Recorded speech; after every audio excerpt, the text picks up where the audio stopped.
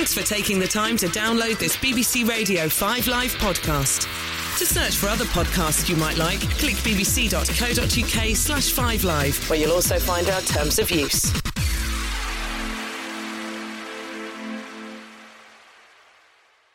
What's up, my father? That's what I used to miss about Simon. That's what I miss about him now, actually. You know, he doesn't do the my father bit at the end of the what's up.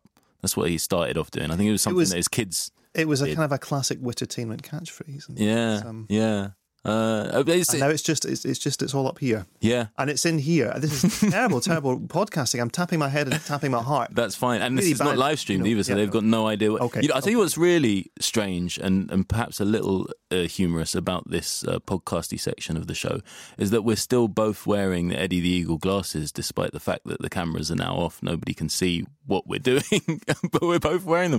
I've got so used to yours wearing them. I can barely imagine your face without it, seeing as I only met you 2 hours ago. Exactly, and I mean, nor can I really. I mean, I think they're great. This is my new look. So for those who have just downloaded or they subscribe to the podcast, I'm sure you'll know that Mark and Simon are off on their Easter-bound cruise, and I'm here in Simon's place. Robbie and Mark's. Robbie, you'll know well me. I'm Ben. There's no reason for you to know me, really. I'm just a guy. But I'm also a huge fan of the show, you know. So I'm really, really hyped to be on it. I don't know if I'm going to listen to it as such. I don't know if I need to hear my voice for an hour and a half. Come on, it's a thrill when you download do you listen to yourself podcast that you're on. My goodness. Oh yeah, is that because this is an interesting thing? Because me and Robbie were both fans before we were asked to be involved in the show. You know, so on your very first show, you went home and listened to it. Of course, straight away. Of Okay, course. All right. Well, maybe I'll do the same. I don't feel narcissistic about it now. I'm looking forward to it. I want to actually, before we launch into the show properly, I just want to say hello to Simon Ellis, who is a second bassoonist from Edinburgh. He was in the Edinburgh Secondary Schools Orchestra between 1985 and 1988. And when it came to light last time I was on that I was a second bassoonist, I was kind of lampooned, made a fool of, belittled, you know, words all to respectable instrument. And what I like is that, you know, another second bassoonist has come out of the woodwork. So if you are a second bassoonist, please get in touch. First bassoonists, you know, take or leave them. Exactly. But second bassoonist, what's the second bassoonist bringing to the table that the first is? Well, the first bassoonist is basically working for the man. You know, they're doing, they're kind of doing what you expect the bassoon to do. But the second bassoonist, you know, he's the maverick of the piece. He's the one that comes to you not from the front but from the side. It's the other bassoon that you didn't even know was there. In that kind of slightly, you know, awful Jurassic Park reference that kind of went nowhere. Yeah, true. I'd agree with that. I can hear the terseness in your voice. Do you still have a bassoon? I don't still play it. No, the bassoon is still around. Yeah, the bassoon still exists. I mean, the thing is, once you've mastered the theme tune from Ivor the Engine, where else? You know, there are no more worlds to conquer. You've got to remind me of how that went. I really remember the cartoon. It starts on this kind of double octave arpeggio, like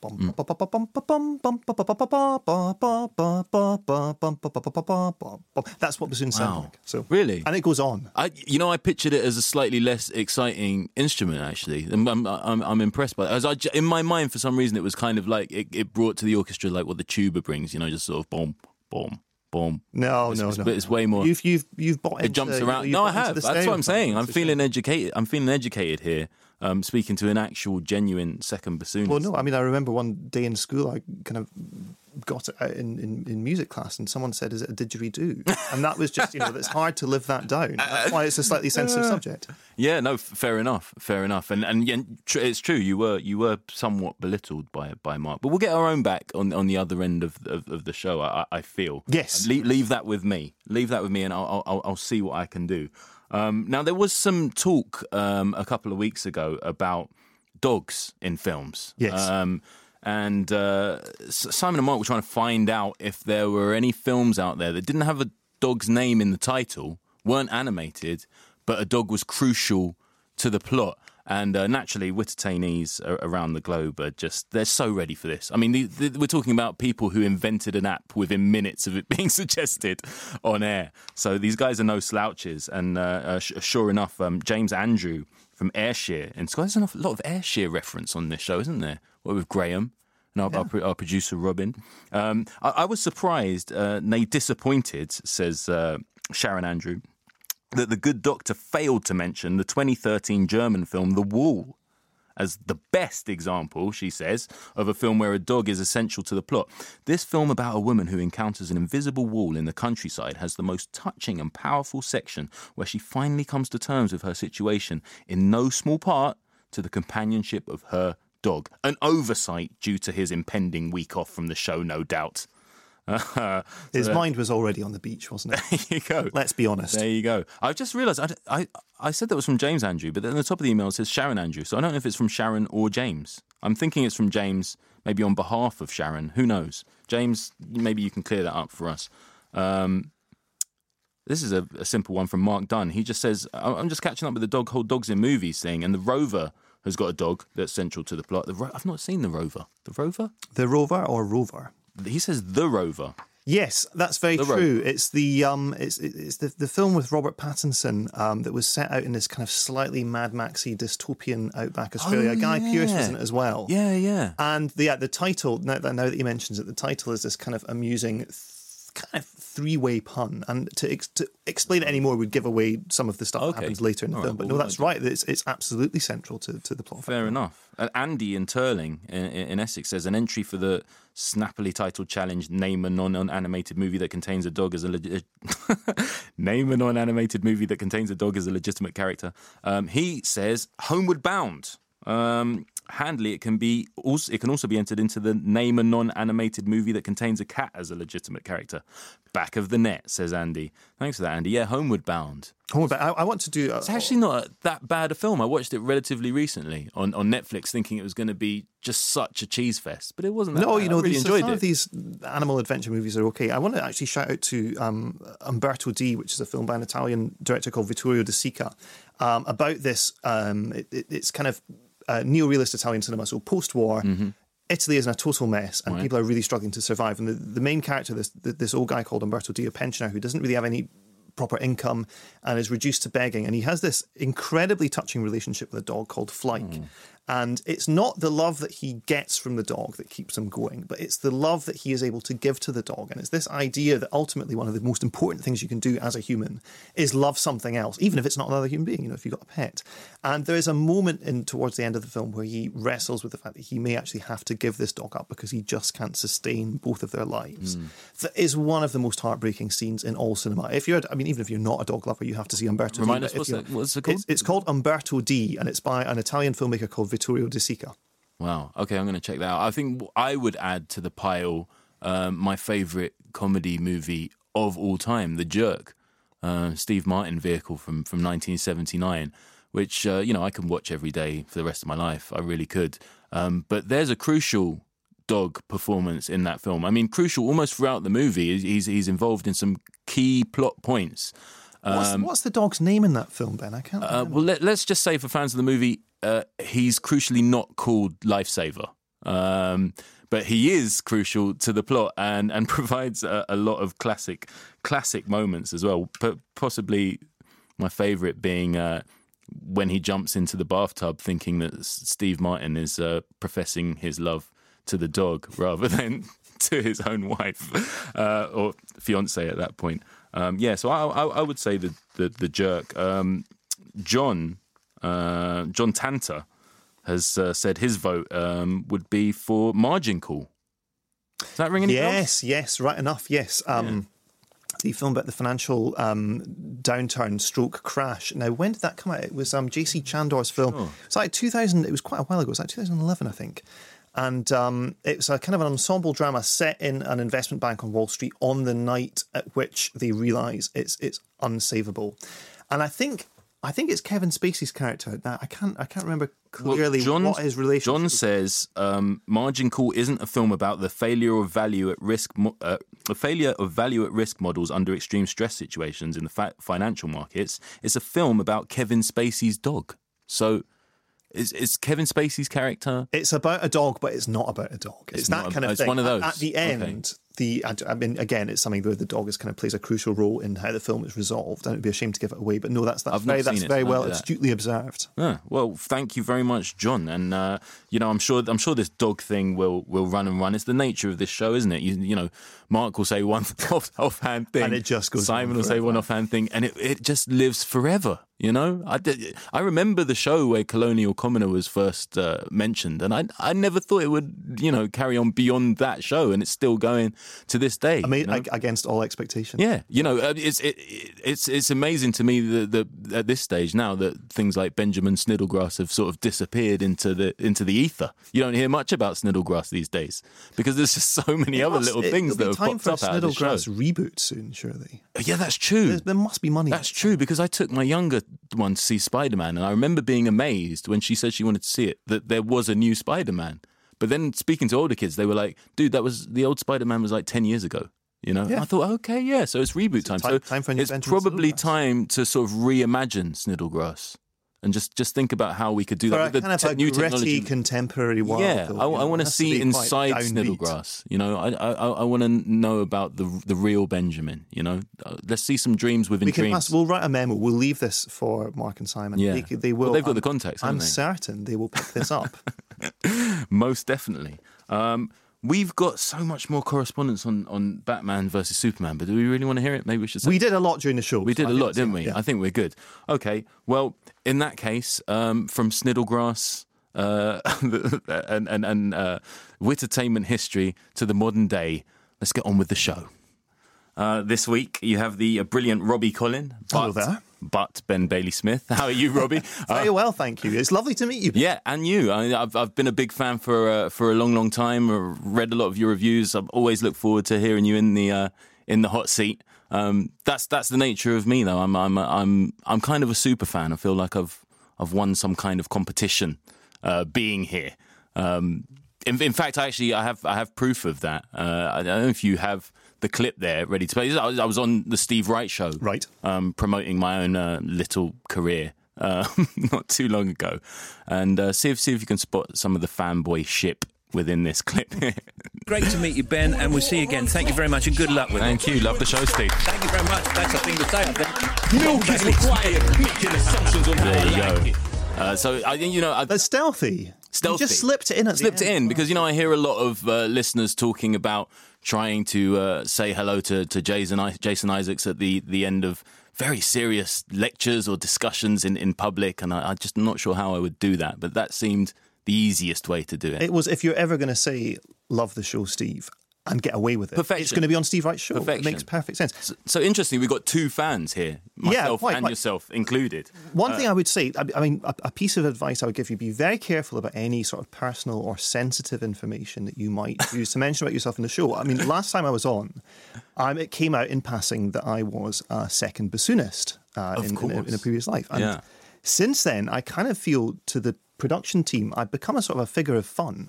And I slightly regret ever mentioning it because, Mark, the next time I saw Mark at a screening, he came in and smirkingly referred to me as an oboe player, which, first of all, is a different instrument. So he's got it wrong in the first place. But again, there was this kind of derisive tone. And then today, we're wearing, people perhaps watching on the webcam, they will see that we're wearing these Eddie the Eagle style. I've just realised spectacles. I totally forgot I was wearing these. Yeah, right. So we put them on about had them on for too long. Yeah, and we forgot. I thought yours was prescription. That's how long it's been. But this is the thing. So I came in and put them on, and Robin just looked at me and nodded and solemnly said, "Yep." And it turned out that they previously decided that, first of all, they decided you could pull the glasses off, which I think, of course, you can, very, very stylishly so. But well, thank you very much. I look like someone that would appear on Open University at 4 a.m. or something like that. Yeah, or flashed up on a screen at the end of a news report, a disturbing one. But, so if you can access a webcam, have a look, and you'll see that they're completely wrong. And I think I'm pulling off these glasses pretty well. I think so as well. We might start jutting our chins out in the second half of the show. We'll see how we get on. So you have a proper fanboy here hosting the show for you guys. I guess in a nutshell, instead of Mark and Simon this week, you've got That Man versus Superfan. Quite, yeah. Dawn of Just Us, I suppose. And since it is just us, Robbie, why don't we have a look at the this week's top 10? Yes, in at 10, or sorry, still hanging on at 10, I should say, is Deadpool, which has been around for 7 weeks now. Wow. And has made £37.5 million, which is an extraordinary amount of money for what is relatively a low budget, and as these things go, a risky superhero film. Not a 12, right? So no, it's a 15 pretty exactly. So they're already slicing out an enormous part of the target market for superhero movies. What's interesting is it's now this week, it's passed over the threshold of the last X-Men film. So Deadpool was sold as from the makers of X-Men. It now almost makes sense to sell the next X-Men film as from the makers of Deadpool, because this film has done better business. And I think it's generally got better reviews and a better fan reaction. Yeah, I mean, I think it's indicative of the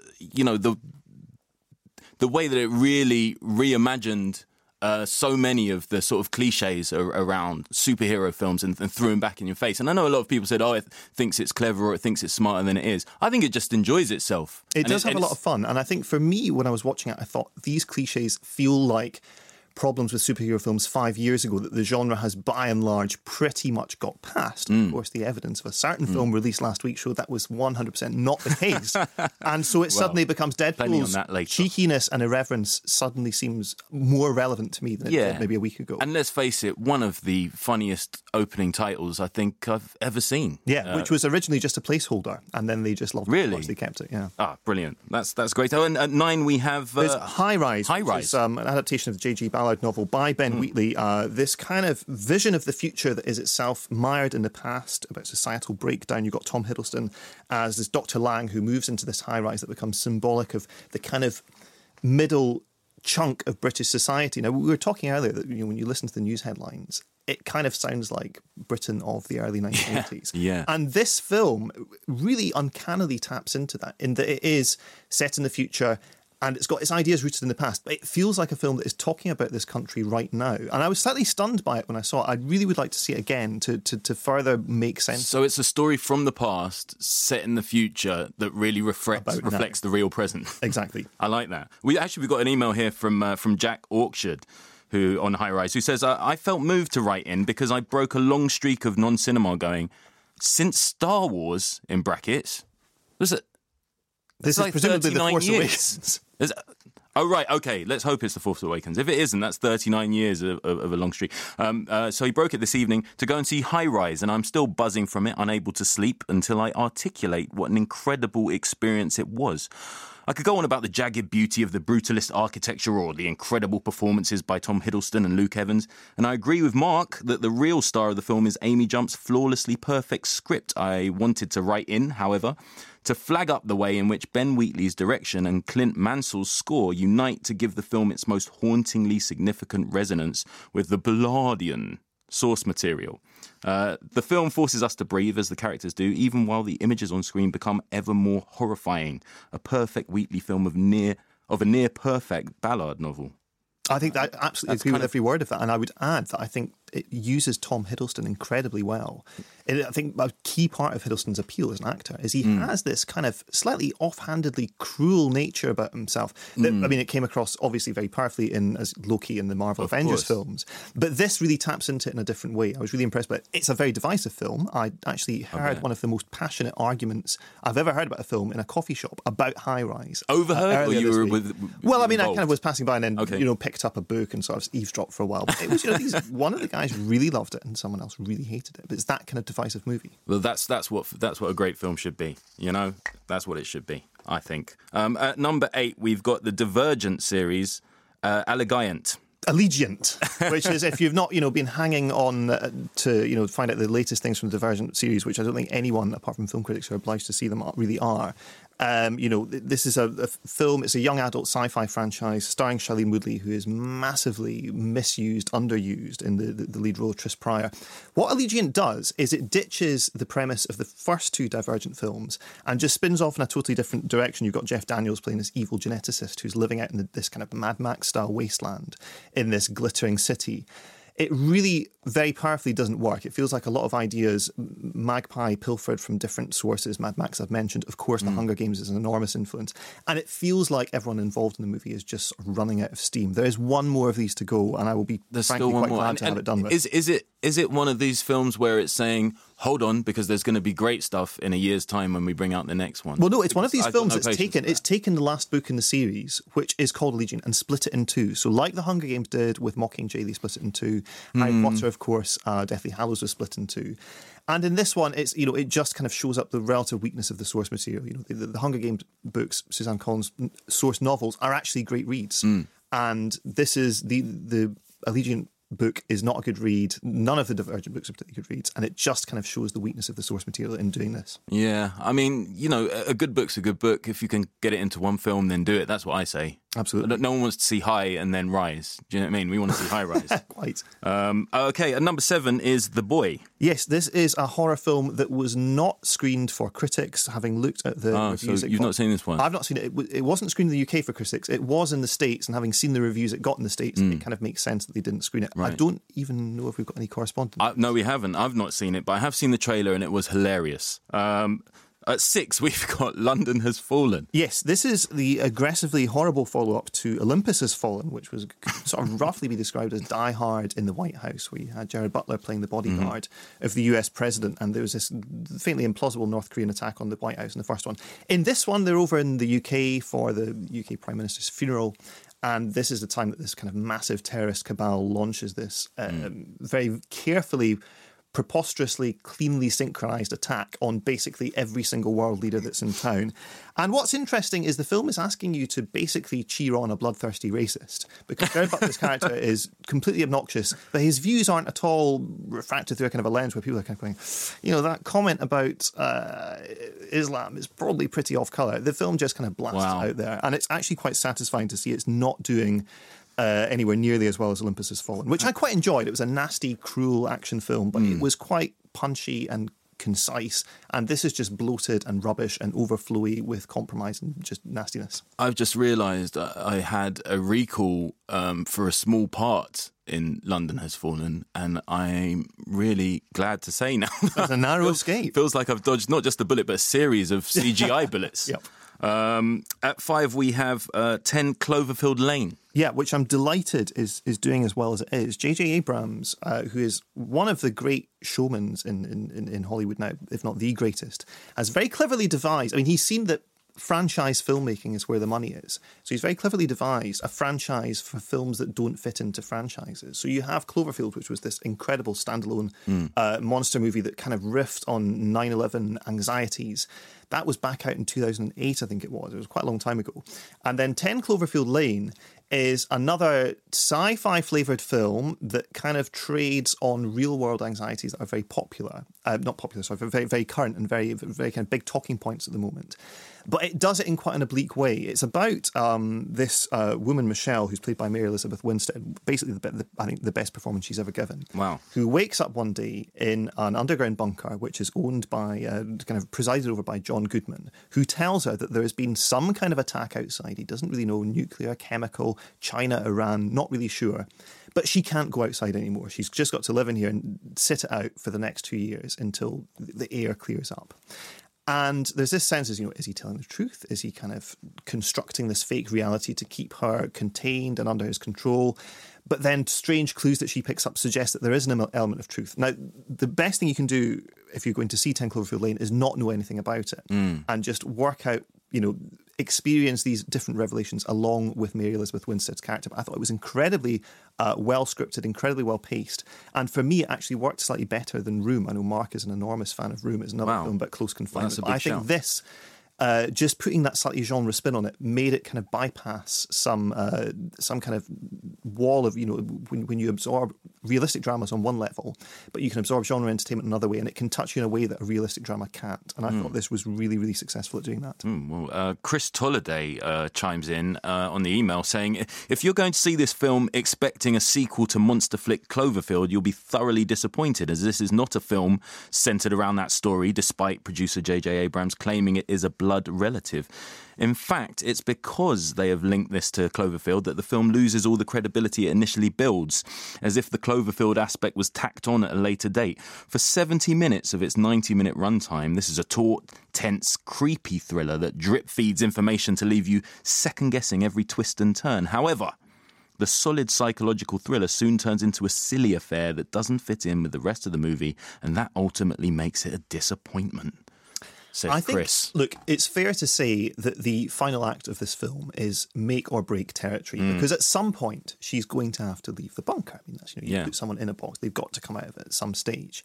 And it's what she finds when she gets out, which I'm not going to describe. Please don't say any more, because I've not seen this yet. But that's when you either go with it or don't. And I really went with it. It was incredible. As long as she doesn't go out and find a camera and then we have to watch the last 20 minutes via her footage, I think I'll enjoy it. At number 4, we have My Big Fat Greek Wedding 2. Yes, which was this incredibly limp and flaccid follow-up to the ultimate word-of-mouth success comedy from a few years ago, which really kind of came out of nowhere and just played and played and played in cinemas. Obviously struck a chord with people. I don't think this sequel is particularly striking the same kind of chord. It's the same jokes done over again and just so incredibly without subtlety. The jokes land like someone throwing a piano out of a 4th floor window. I mean, it's just like kind of crunch all the way through the film. And I wonder if, this is just a sort of a cheap kind of a cash-in on a property that was very successful a long time ago. And it just seems to be retreading that. It doesn't pass it doesn't pass the 6 laugh test. It doesn't pass the 1 laugh test. Wow. I just kind of sat stony-faced throughout. Oh, dear. I can tell you, Nick Reeve has sent in an email. He laughed a little bit more than that. He says, does he give a specific number? Let's have a look. He says, Dear Telegram and Telegreek, last week Mark was left unimpressed by My Big Fat Greek Wedding 2. I write in a vague defence of what I thought to be a quite funny, if flawed film. I went to see it at a generic multiplex on Saturday with a close friend who'd seen the first film and enjoyed it. Now, I'm no rom-com fan, nor am I particularly keen on any American comedies. Wow, on any American comedies. In short, BBC News style. Is it formulaic? Yes. Is it funny all the way through? No. Did I laugh 6 or more times? Yes, I did. Wow. Was I pleasantly surprised after going in with low expectations? Yes. Perhaps it's because I hadn't seen the first that the jokes hit with me more than they did with Mark. So there you go. Yeah. Yes, that's it. It's a retread. There you go. Interesting. Yeah, so I wonder if that's what it is. He says, I doubt that I'll go and seek out the original, as I doubt that there is much different.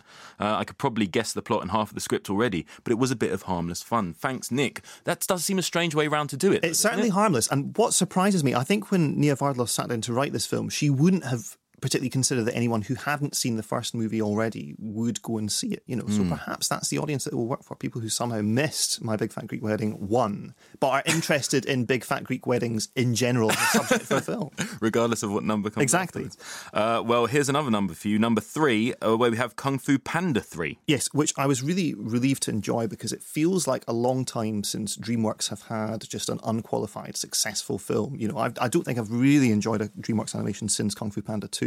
And this just has the same kind of warmth and humour and really sharply devised physical comedy that the first 2 Kung Fu Panda films did so well. So I was very pleased that this kind of came out as well as it did. Yeah, I mean, my kids were really into... Well, no, actually, that's a lie. They weren't really into Kung Fu Panda 1. It sort of passed the time. But they've never shown or demanded any further interest in the sequel. So we haven't seen this one. But I'm reliably informed by a number of parents that it's a decent pass of 90 minutes. It's a very, very decent... I mean, I think it's more than that. Something that computer-generated animation really struggles with, particularly outside of Disney and Pixar, where they have this tradition of hand-drawn animation to draw on, is getting weight and momentum behind characters. And often CGI can feel slightly like it's just, vaporously light and nothing's really connecting when it hits together. Not enough head. In a film with a lot of kung fu, that's obviously vital. And that's something that the animators have done really successfully. Okay. Nice. I might get you saying Kung Fu Panda really fast a few more times. No, just don't, because it could go very, very or wrong. Paul Blart Mall Cop. It's up to you. At number 2, we've got another animation, Zootropolis. Yes. Now, who would have thought of last week's 2 major releases that the most epically scaled and morally complex of the 2 would be the one with the talking bunny rabbit? But that's how it's turned out. This is the latest Disney Animation Studios film about Judy Hopps and Nick Wilde, who are rabbit policewomen and a fox conman who unite to find this otter who's gone missing in this enormous sprawling city for mammals. Now, it's kind of... It begins as this kind of... I don't know if you know the children's illustrator Richard Scarry, who does these incredible... big time. Yeah, big sort of busy city scenes of lots of animals running around doing the, kind of daily jobs and kind of leisure, speeding around in cars, going to the cinema, playing in the park and all this kind of stuff. The film starts out like a Richard Scarry illustration. Really does. I love Richard Scarry, so that's very, very great. But then it swings into this slightly weird noirish territory and starts to riff on Chinatown. As actually the critic Anne Bilson very astutely pointed out on Twitter, Chinatown is a bigger reference point for kids' cartoons than you would think. Rango was very much to do with Chinatown as well. True. And so this is the fact that it can somehow go into this noir territory but keep up this incredible energy and wit as well, I think is incredibly impressive. And I always think that's risky as well, to keep referencing these adult movies. Sometimes it feels like a bit of a cop-out, but I went to see Zootropolis with my two, and we just loved it all the way through. I mean, the Richard Scarry thing is a genius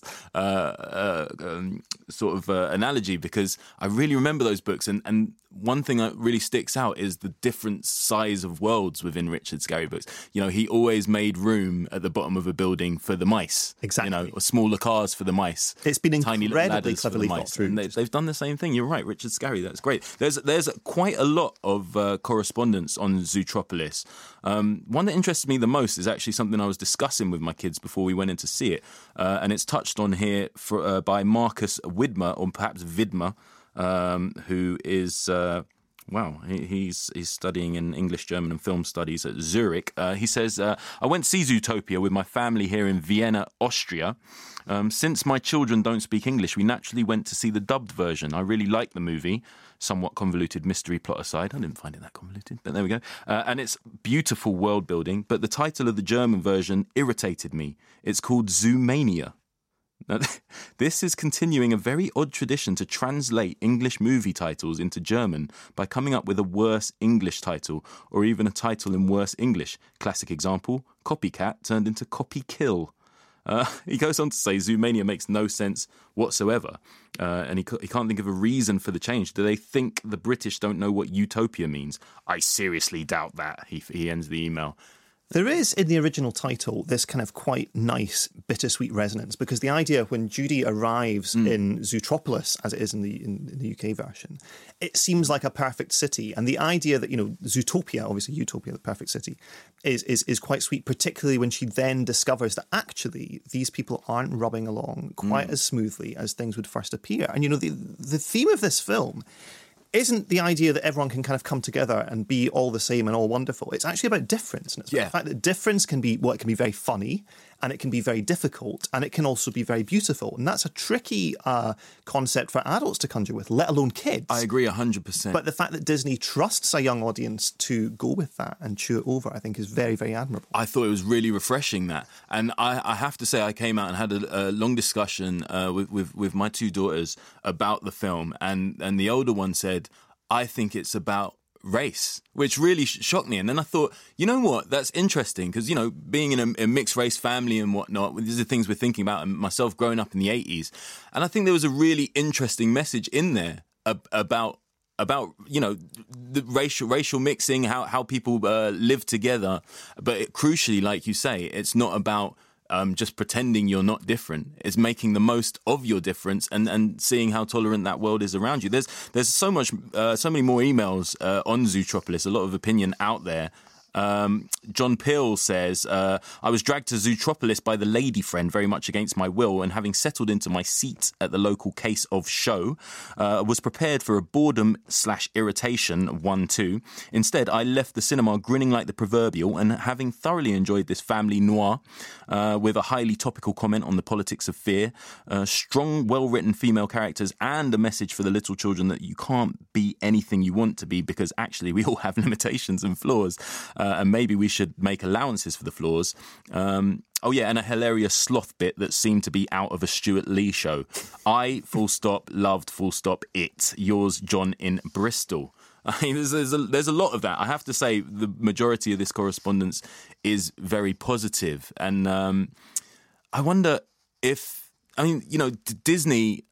So often people have said, oh, Disney's, it's gone. And now, with Zootropolis and the Jungle Book coming up, do you think that, that there's a good run coming for Disney? Well, I think Disney has really, particularly in their animation studio, has really rallied since the arrival of John Lasseter there a few years ago. He came on board while they were finishing off Bolt. And that was the first of the Disney animations that he had an influence on. He then, I think the first thing that he did when he arrived was put The Princess and the Frog back into production, which had been axed because it was hand-drawn and old-fashioned. I think the week before he got there, the first thing he did was to reverse that decision. And John Lasseter is just someone who really fundamentally understands that you can tell very complex stories to a very young audience. You know, this is the guy who's helped start up Pixar, and who his philosophy is ultimately born out in the Toy Story films and in some of the Inside Out. I mean, Inside Out, just a wildly complex and strange set of ideas in a film, but something that you can show to a 6-year-old and they will come out with this totally lucid understanding of how human emotion works. He's moved that philosophy over to Disney, and that's why you're getting this incredible range of films like Big Hero 6 recently as well. Frozen, of course, Tangled, which was a real kind of a Lasseter triumphant that he showed that Disney could do the old stuff in a new way. And then Zootropolis, which is like the new stuff in a new way. Yeah, and long may it continue. Robbie, please let everybody out of their misery. Yeah. What is the number one film in the UK? The number one film in the UK right now is Batman versus Superman: Dawn of Justice. Okay, Can you believe? I'm gobsmacked. This, I mean, what's really, I mean, there are a million things that are interesting about this film, which, by the way, I should clearly, first of all, I really strongly did not like this film at all. Okay. Now, when the reviews landed last week, there was this idea that Warner Brothers had perhaps set themselves up for a fall. This is a movie that's got to launch this 4-year, 9-film business plan to take them through 2 Justice League movies, umpteen different spin-offs with separate characters, possibly Ben Affleck writing a Batman film of his own. And then the reviews were all very bad. It's like, okay, so what's going to happen next? And then it opened very big in the UK. It's made 14.6 million, which is the biggest opening weekend for any superhero film ever, over 3 days. And then the kind of narrative changed to, well, this means, of course, that film critics don't know what they're talking about, and that, you know, audiences will turn up to see Batman fight Superman regardless of what critics think. And I think, you know, this first of all gets the job of critics completely wrong. Nobody goes into film criticism because they want to sabotage a business plan. You know, that's just not what they want to do. Is watch movies and respond to them and try and set them in context and unpick what works about them and what doesn't. What's interesting is in the States, I've not seen the UK figures, but in the States, Batman vs Superman has had the biggest box office drop-off between its opening Friday and its opening Sunday in history. So obviously there's some, you know, word of mouth is not as passionate as it is for something like Star Wars The Force Awakens, which just kind of, you know, opened big and stayed there. Big. It also got a B cinema score. Now, the cinema score system is something that is like a kind of an exit poll that this company runs out in the States. They go and poll opening night audiences and say, you know, on a scale of A+ to F, how would you rate this film? Now, superhero movies, and generally blockbusters, all land between A+ and A- because the opening weekend crowd turn out to see a film that they want to see. And if the film gives them what they wanted or what they expected, they're happy, their money was well spent, and so they rate it highly. Now, other superhero films that have opened with a B include Green Lantern and Catwoman, which are both now obviously derided as kind of preposterous flops. Now, I don't necessarily think Batman vs Superman is as bad as those films, but I think there's something fundamentally going wrong here, that the vision of these two characters that is serving up for, you know, let's not forget, supposed to be a mass market audience that are going to support this franchise and keep Warner Brothers afloat and riding high for the next half decade. It's just not striking that chord. Now, I personally, you know, when it comes to superhero films, I don't mind if they don't do that. You know, Deadpool was a film that deliberately set out not to do that, and has ironically done very, very well off the back of it. There have been a lot of complaints about Batman vs Superman in terms of, you know, Zack Snyder as a filmmaker does not understand the character of Batman, or he doesn't understand who Superman is and what he stands for. It's too nihilistic and too grim. You know, you've got a Batman in this movie who is stabbing people and shooting people with a machine gun. And in one thing, I think he runs the Batmobile over someone's face. I have this vague memory of that happening during the Batmobile action sequence. Now, I think if that is consistent within the world of the film, and the film kind of is coherent with those ideas, and it stands up under its own steam, I'm fine with that. You know, a nihilistic Batman film is fine. Something with Superman, who is this sort of removed figure who regards humanity with this kind of pitiful stare, is interesting. But the film is so shambolically put together, and particularly for its first hour, it just feels like a jumble of scenes that are trying to tick off this movie executive's list of, we have to set up this film, we have to set up that film, we have to have a rescue scene, we have to do this, we have to do that. It's a mess. Robbie, the setup thing, I mean, just one thing, that I wasn't sure if I was seeing it or not, but it felt like there was a trailer in the middle of the film. Am I freaking out, or did this happen? This really happens. I was really tired, so I don't know if I was hallucinating. Well, I felt like I saw a trailer for another film in the middle of the film. There's a moment where Wonder Woman sits down at a laptop and basically watches 3 trailers for Justice League spin-off film. She watches. So I'm not going crazy. There's a video clip of the Flash doing his high-speed thing. There's a video clip of Cyborg being built, and there's a video clip of Aquaman as well, who kind of is underwater and he looks at the camera.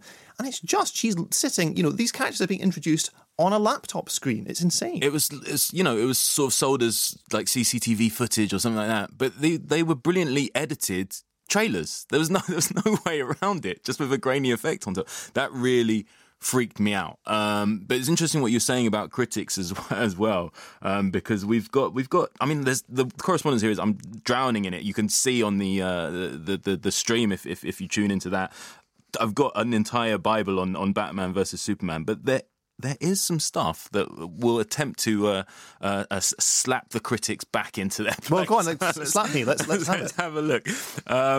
Okay, let's start with, how about Christian Whitaker, who says, I'm completely astonished by the poor reviews the film has been getting.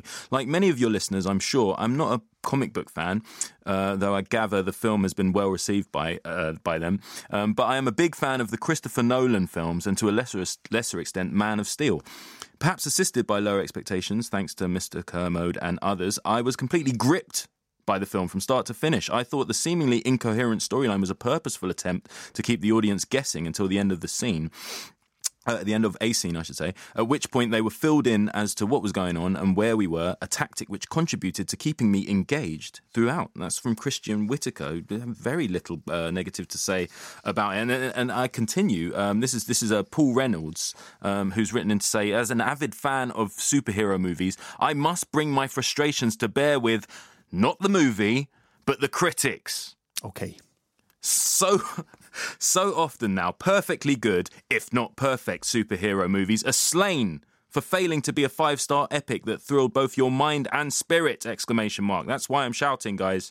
What is wrong with making a movie that my 12-year-old son loved, which his 38-year-old dad enjoyed, and in particular enjoyed as a father-son evening out? I request all movie critics throw out their current format of expectation when being privileged enough to attend early screenings and just sit back, relax, zone out, and enjoy the escapism. There's another exclamation mark there. Maybe then the imperfections will be noted, but more attention will be spent on what's right rather than what's wrong. Another exclamation mark. As for the movie itself, with the soundtrack, which I loved, especially Wonder Woman music, 4 stars. That's from Paul Reynolds. Well, look, let's talk about expectation, because I think, generally film critics are not fans of Zack Snyder. I actually do think he's made more good films than bad films. I think he's made some incredibly interesting stuff.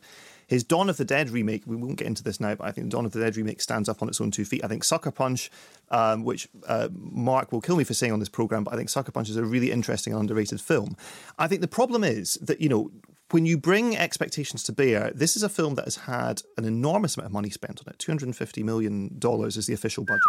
It has been in development for 3 years.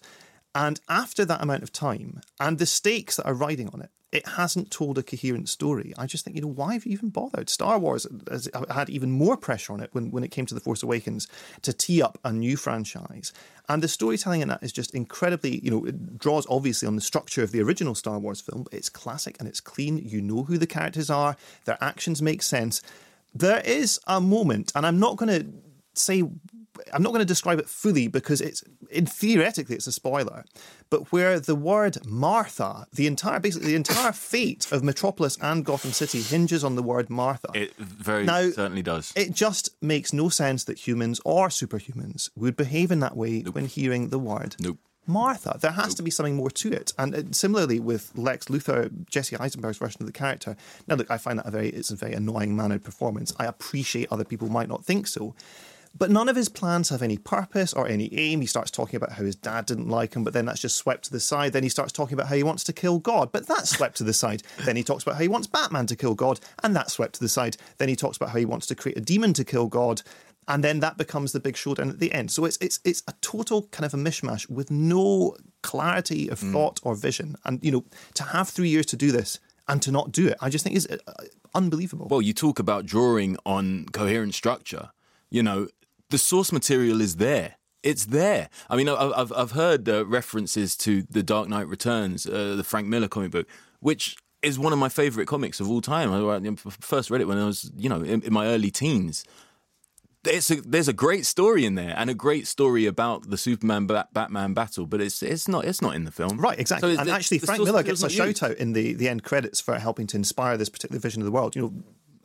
Zack Snyder is, in his defence, an incredible visual stylist. Definitely. And he has this kind of eye for like a fascist aesthetic. By fascist, I don't mean morally fascist, but in the same way you can have fascist architecture. Sure. These incredibly kind of clean, dramatic angles and a kind of a sensuality that's embedded in everything else. And he gets that, and he does it in a way that no other director really working today does, particularly not in kind of mainstream action movies. So that's sort of interesting. But the fact that, he's not kind of able to reconcile that into storytelling is really worrisome. Yeah. Did you get this from it? It's just a weird thing I got from it. I wasn't sure if it was just me. I weirdly felt like there wasn't really that much Batman, Superman, or Lois Lane in a film called Superman versus Batman or Batman versus Superman. They just didn't seem to be there enough, doing enough things. There seemed to be a lot of time taken on people saying, a bit of business about where they were going, and then a lot of running to and from places. I got really lost in the geography of where people were going, how close Gotham was to Metropolis. I couldn't work any of that stuff out. Yes, right. And this kind of messiness kind of feeds into something that a lot of critics have fed back on the reviews, was that these films are not supposed to be fun like the Marvel films. They're supposed to be very, very serious. Oh, imagine that. Well, the idea of fun that critics are asking for when they say this film is no fun, it's not to do with, banter between the leads or kind of jokes or silliness. It's to do with the film itself being constructed with a degree of wit. So you've got kind of interesting, like well worked out match cuts, spiky dialogue, dramatic irony being set up, poetic justice payoffs and things like that. It's the kind of the wit of the film. It's not the wit of the characters that people are looking for. The Christopher Nolan films are a perfect example of this. Very sober, very, very somber movies, but they're put together with real kind of sparkling intelligence and wit. And so when you're watching it, the film is like, oh my goodness, this is so exciting. What you're seeing now, isn't this great? Look what we've done. What a surprise. Batman vs. Superman just does not have that voice in it at all. Robert Kerr found a lot more wit in it. He emailed into us saying it was better than we expected, but we didn't expect much after Man of Steel. We got plot holes and over-the-top special effects. We even passed the 6 laughs test inside the first 10 minutes. I don't think it was aiming for that, but fair. I got one laugh and it was Martha related. But anyway, he says, I'd really like to see someone recut these films to 100 minutes. So would I, Rob. So would I. Cut out the dream sequences, the Rocky-esque montage, and tighten the action scenes. Thank you, Robert. Also, we've got Simon Billington, who says, I loved Batman vs. Superman, and I have a question regarding a common critique that many critics and viewers have raised, which is the issue of it being narratively incoherent. I and many others had no problem following what was happening and why. What in the film do you think causes some people to easily understand the main plot structure and story whilst others don't? I think inherently forgiving nature. I mean, if you take Batman's dream sequence where he has this vision of Darkseid and the parademons and all this stuff going on, that is just dumped in the middle of the narrative like a breeze block. And if you haven't seen, if you've got no awareness of who Darkseid is or who these parademons are, or this kind of Omega-sized sigil that Batman sees in the desert, none of this makes any sense, and it doesn't make any sense even once the scene is over. You have to come into the film with this pre-knowledge of all these kind of logos and monsters and things. It has no relevance to anything that happens in the rest of the film. Apparently, it's setting up something that's going to happen in the Justice League movies. Well, great, but if you're going to do that, there's a coherent way to do it and a way to lead people in. If you're going to make this film as a mass market product, it has to engage with an audience in a very kind of honest, direct way, and that's just how blockbuster filmmaking works. I got quite into one of the dream sequences and not realising it was meant to be a dream sequence. And then when it ended, it was very much a sort of Bobby Ewing moment for me. I was like, all right. Right. There's this, one of the dreams, Batman wakes up from the dream, and then he's still in another dream. And he wakes up twice. He was in another dream. Yeah. Oh, it's a dream, isn't it? Vicky, last one on this. We might come back to it in a bit. But Vicky Sorsby says, my boyfriend Matt and I have been to see Batman vs. Superman this evening at our local show of Case Cinema. Unfortunately, I was bored rigid by the movie, but my mood wasn't helped by the fella next to me who managed to extend the life of his bucket o' popcorn from sitting down next to me when the film had already started to the very last minute. That's a big bucket. The movie, however, was full of overblown pathos and deep, deep voices. It was so disjointed that other than Superman coming up against Batman and the other dude, Ovs, I don't really remember that much of it. The scene setting for the next lot of DC films was obligatory, but also fairly clunky. And although I quite like Wonder Woman, she was a bit like a sore thumb. After starting to give my opinion in the car on the way home, I was asked to keep it to myself, as I would bring him down, as in quote marks there. Matt, said boyfriend, apparently really enjoyed it. Yours faithfully, Vicky Salisbury, 36 and a bit, from Nottingham. Thanks, Vicky. So as you can see, I mean, there's loads of this, and they do go both ways. I have to say, they do go both ways. It's not all negative, not all positive, obviously. Maybe we'll come back to this in a little while, because there is so much to say about this film, and I sense you've still got more to say about it as well.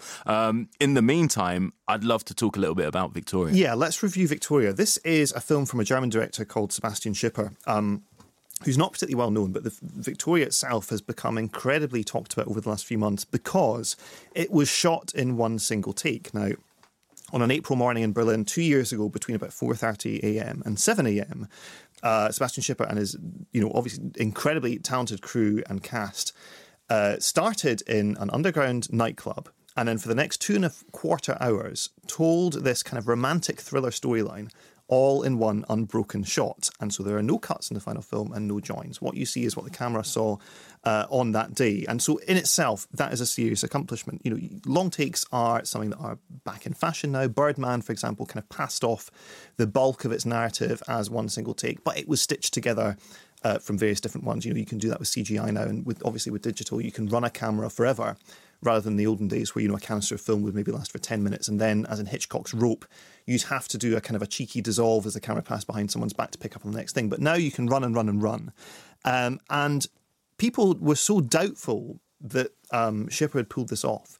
When he started submitting the film to film festivals, they were rejecting it and saying, well, we just don't believe that this is what you did. There's obviously a con involved here. Like seeing magic. Exactly. But this film actually is the real magical deal. Now, it stars a Spanish actress called Laia Costa, who plays a title role. She's a young woman from Madrid who's living in Berlin. And she can't particularly speak German very well, but she works at this organic cafe and she does the early shift. So before she goes to open up the cafe, she is out clubbing. And on her way out of the club, she meets this group of very friendly German guys who say, come and hang around with us for a bit. Let's just get some beers and have a nice time and wander the city. We're going to show you the real Berlin. And so she does that for a while. And the camera kind of naturally weaves its way around the city. And something that Victoria does very, very well is use the natural geography of the city to inform the plot.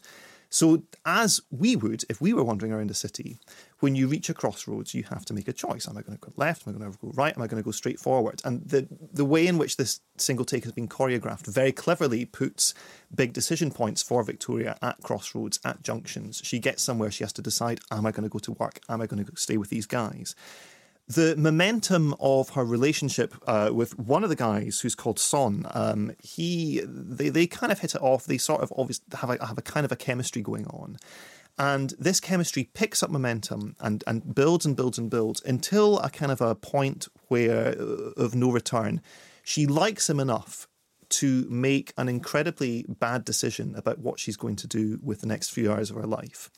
And things go, without giving too much away, things get very dramatic and slightly crimey and a little bit exciting. Now, I think, the first part of the film does have that kind of feel of Richard Linklater Walk and Talk.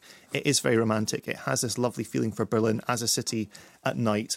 Something else, as well as using the geography of the city, is it uses the natural light very cleverly. You start off with the whole place being lit in this kind of orange, yellow, sodium streetlight glow. And then as dawn starts to break, the image obviously becomes more blue, more cool, more purpley. And so there's this idea of progression happening that way. And then when it makes this hard left turn into more conventional thriller territory, the reason it gets away with it is because of the long take of the film itself. So you think, well, we've naturally come to this point anyway. This hasn't been edited. It hasn't been reshaped in a studio at all. This is the path that this life has taken. This is something that the film does incredibly well. I think something else that's very clever about the staging is that because she can't speak German, it allows these guys to talk to each other in front of her and communicate information to each other and the audience, because the German dialogue is subtitled, that she's not able to pick up on. So any kind of drawbacks that you can have with having to just stay on one point of action for 2.5 hours, for 2.25 hours rather, are very, very cleverly elided by the film's structure. Now, I think it's, what it does very, very well is impress you with its sort of formal daring and the ambition. I'm not sure that much about this film impresses me beyond that. And that's why I don't necessarily love it as much as other critics have done. I mean, it's got some terrific reviews. Tim Roby, my colleague at The Telegraph, gave it 5 stars. And I think without admiring it for the way in which it's been made is quite tricky, because everything that it does well, it does as a result of this momentum. But it really captures the way in which life can have a dangerous momentum. And decisions that you would never make from a standing start can seem like the obvious or sensible thing to do when you come barreling at them from a different direction. I watched this movie having come back from an all-nighter in Berlin. So I was very. I'm assuming this all-nighter didn't. It didn't involve any crime. Right, good. Just a very good time with some very close friends, and so I was more than ready for it. In fact, the two areas where the movie takes place in Kreuzberg and Mitte, I had been out in both of these areas. Mitte is very well to do. Kreuzberg's really kind of grimy, lots of sort of dive bars and underground clubs. So it really struck me straight away that. But I knew nothing about the film. Attending the screening, nothing. I didn't know that it was going to take any kind of criminal edge, and that's how I would hope most people get to see it, because you wait less for a big event. You're just taken by the world, and it becomes a bit. For me anyway, it became a bit more of a character study of this woman and why she was making the choices that she was making. And also it filled me with a huge sense of foreboding, and I had no idea why. I was just really concerned for her. Well, it very cleverly seeds stuff that's going to happen later by little echoes beforehand. Like there's a moment when she first meets the guys where they go into a kind of an all-night grocery shop, and they're going to get some drinks to take up to the roof to watch the sunrise. That's right. And the guy at the counter is asleep. And she has this moment like, I'm here. There's a party going to happen. Do I need to pay for this alcohol or not? And she makes a decision that's then reflected, obviously, in a much, much larger way by a later decision that she makes. So the film kind of seeds all of the stuff that you might think would be implausible later. It does early on as well. I mean, I think as well, opening it in a nightclub is incredibly clever, because you just have this stroboscopic light and a few minutes of dancing to get yourself acclimatized to the mood and energy of this film. And I should say 2.25 hours, but it flies past. It feels like an hour tops. And the idea that one piece of music is segueing seamlessly into the next, you've got a DJ mixing. This is how life is experienced. You don't hear life as a separate set of tunes. It's just one continuous melody that develops in different ways. So you have that all being seeded early on in a way that's spelled out structurally in the film later. And according to Schipper, there's a cut version which he had just as a backup that he said is rubbish in comparison. So I think they had to run through it 3 times, and then they used the second version, which was the most kind of seamless, and it's an incredible feat. Neil Innes, it can't be that Neil Innes, can it? Can't be. I kind of hope it the is. Ruttles. It'd be great if it was. He says it's nice to have Ben in one of the entertainment chairs. Think you both rock that Eddie the Eagle look. Mind you, that. Thank you, Neil. Yeah, well, he's at it. You can thank him again. He says, mind you, that chunk of hunk Robbie can pull off any look, can't he? There we are. He's left his number there at the bottom.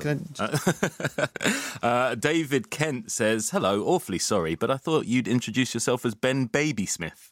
Naturally, I Googled you to find out who you are, but struck out. I now realise you're called Ben Bailey Smith, but you are still new to me, probably because I am very old. Well, that's fair enough. I've enjoyed very much the show so far, and you've made me laugh a few times. Not 6, maybe. We'll find out. Thanks, Dave. Thanks, you're enjoying the show. That's fantastic. We were talking Victoria before the break. A really fascinating piece of work. From a film fan to a film critic, there's a couple of things that I just couldn't get my head around.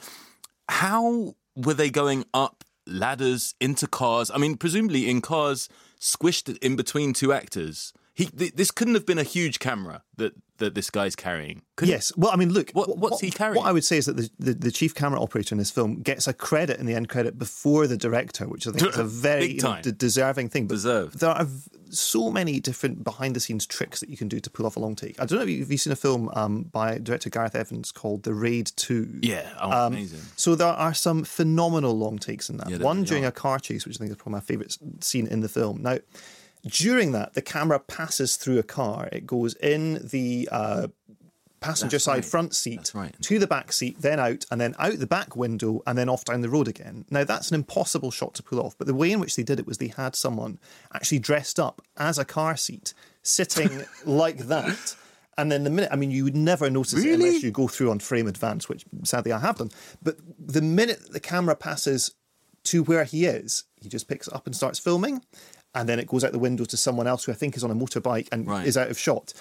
But there are, because you're so immersed in the moment, your mind is not kind of thinking, well, logistically, how is that possible? And that's how you get these impossible shots, like cameras kind of flying up ladders and things. There's an astonishing Russian film called I Am Cuba, which is like the granddaddy of all long takes. And there's a moment in it which the camera's down at a funeral procession, and it goes sailing up somehow about 4 stories, then across a bridge, through this factory of cigar workers, and then flies out of the window and tracks the procession from, like 30 feet up.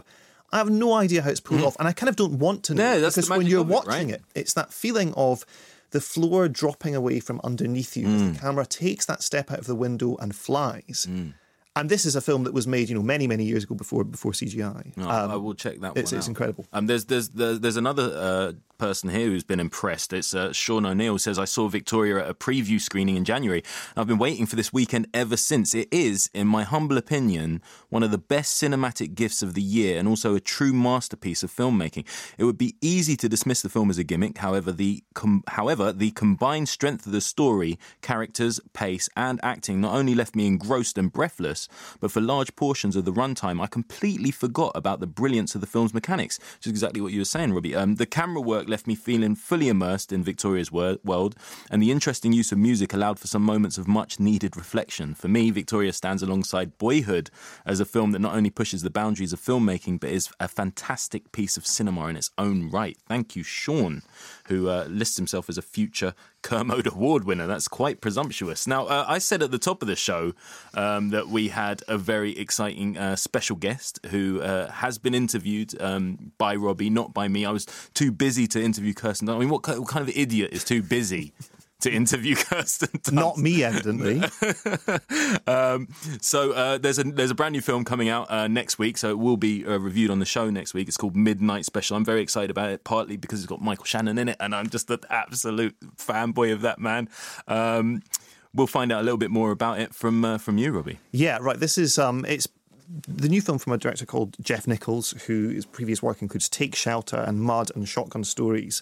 And they're films, he makes films about people who kind of live on the outside of polite society, who might, their beliefs don't necessarily match up with what normal people believe, but that they might have something. But this is his first film to have a kind of a particular science fiction-y edge. It's very kind of informed by Close Encounters of the Third Kind, as Kirsten and I talk about in the interview. The premise of it, which I can say this isn't spoilery, but it might sound a little bleak because really the less you know about it, the better, is that you have this boy who's been abducted from a religious commune somewhere in Bible Belt America, and the man who's abducted him is his father. Now, this boy has some kind of nebulously defined abilities which the commune are very interested in holding on to, and has also aroused the interests of the FBI because he's somehow accessing information that he shouldn't be privy to.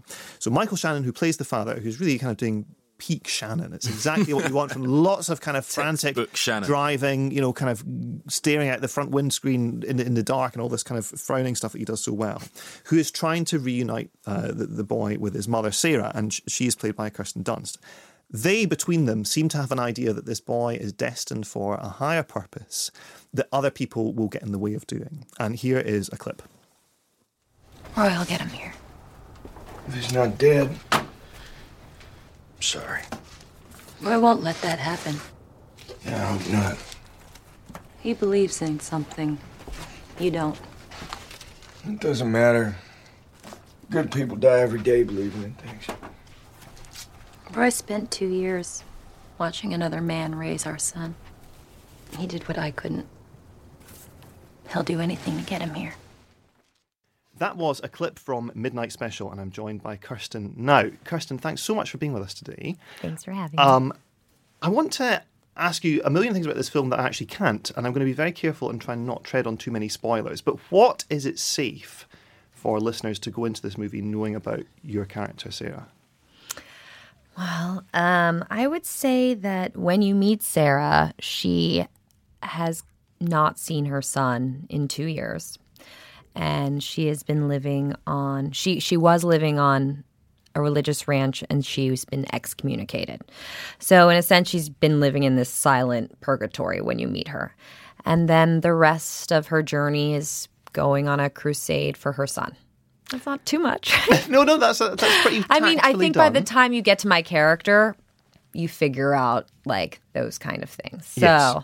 But the whole movie in itself feels a little bit like, you know, an E.T. or Close Encounters of the Third Kind, or just like an old Amblin Entertainment movie. And I can say that because Jeff Nichols, the director, references all these movies, but he's such a unique filmmaker that it doesn't matter because it's all, you know, coming from his anxieties and his past and, yeah, his personal experiences. Well, this is the thing, because Midnight Special over here is rated 12:8, so it's a film that you could take children to. I mean, do you see it as being a kind of a family film? Because when I was watching it myself, I was thinking back, you know, this is like these old Spielberg movies. Close Encounters is such an absolutely key touchstone, I think. And there is a sequence of hair cutting that reminded me of Terminator. Yeah, I don't know if me that's too. deliberate or not. No, but of course it did for me too. Always like, but I don't want to say why, but yes. Me as well. So those references and that kind of sense of nostalgia are all seeded very carefully through the film. I mean, Yes. do you see it as being a family movie, or is it a movie about family? Or To how do be you interesting, characterize it? for me,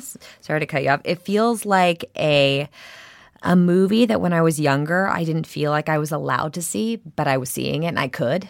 It feels like, you know, when you're scared or watching an adult thing, but you're learning so much and you're getting this movie experience that you haven't experienced yet because movies just aren't like this for someone who's 13. And it's that really exciting feeling of like, I shouldn't be watching this, but I can.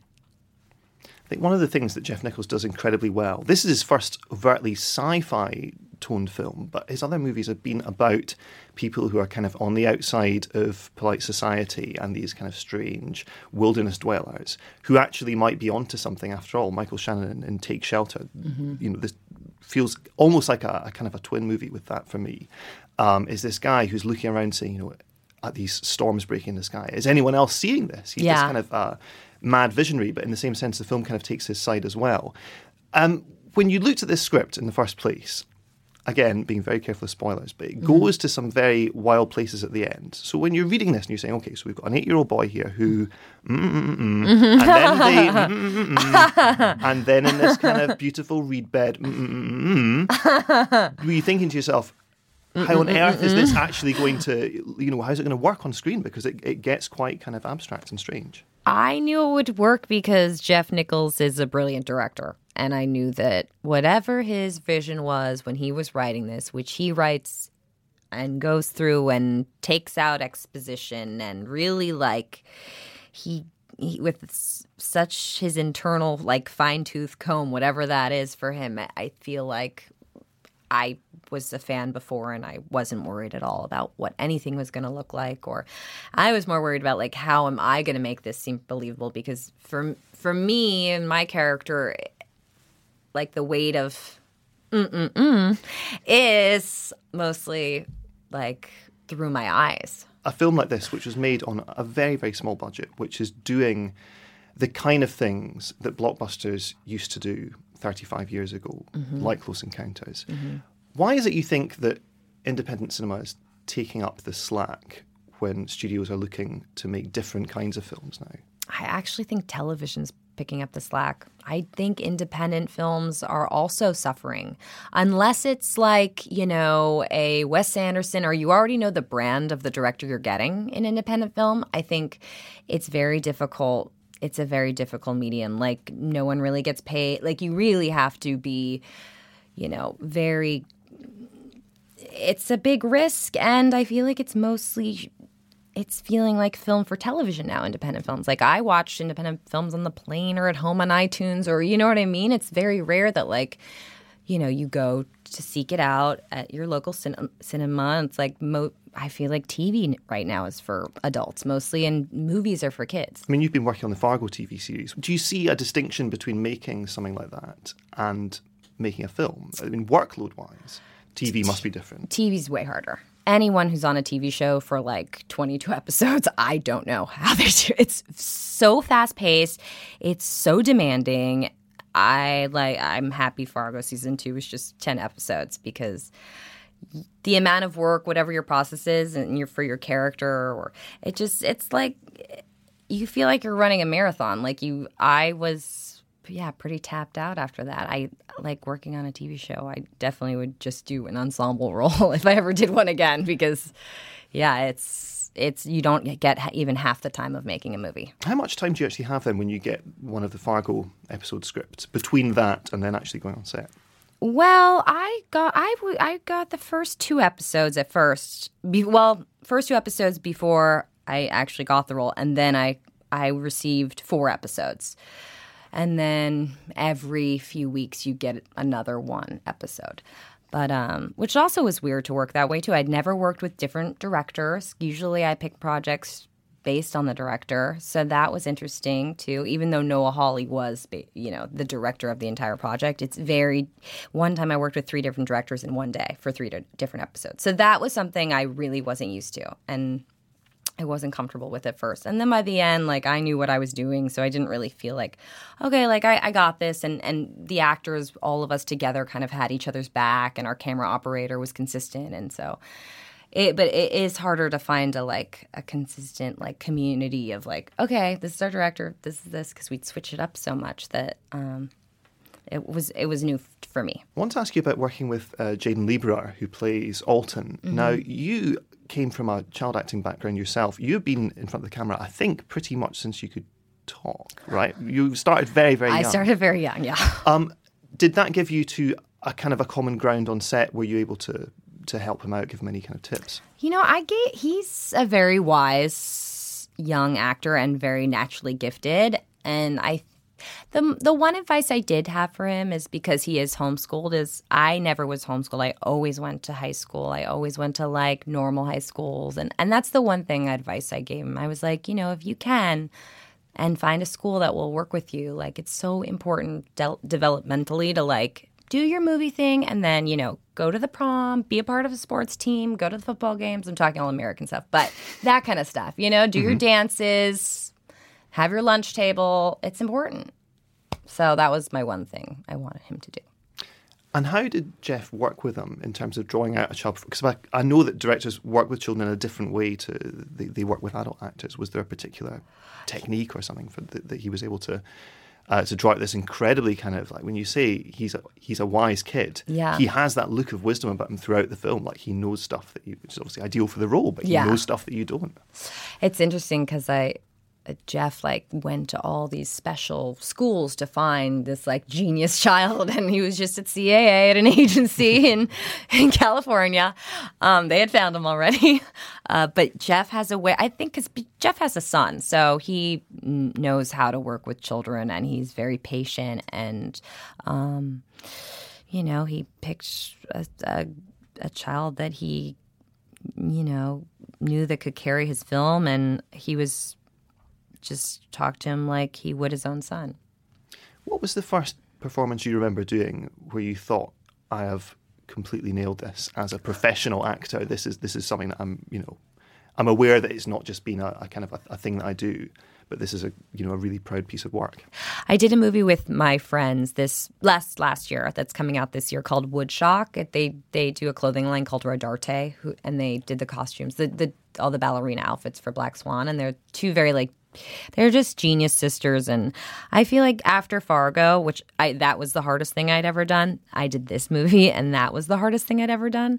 So I know I did things in that, for me, even if who knows what happens with the film, but that were so shocking and crazy that I was like, whoa, I can't believe I did that. But it feels really good too. It gets things out of you. I don't know. The best acting for me is when I feel like something from my life really was undone and released. So, yeah. That was the sense that I got from the film you did with Lars von Trier. Yeah, for sure. Melancholia, which was that just this kind of incredible, kind of soul-peeling performance. After, Thank you. Because you've been known, you don't need me to tell you that, you got Best Actress at Cannes for that. So that was obviously, I'm assuming that film has a kind of a special place of course. in your career. But before then, you'd done these 3 Spider-Man films, and you were kind of part of this kind of entrenched blockbuster culture, and then, off to do something wild like that.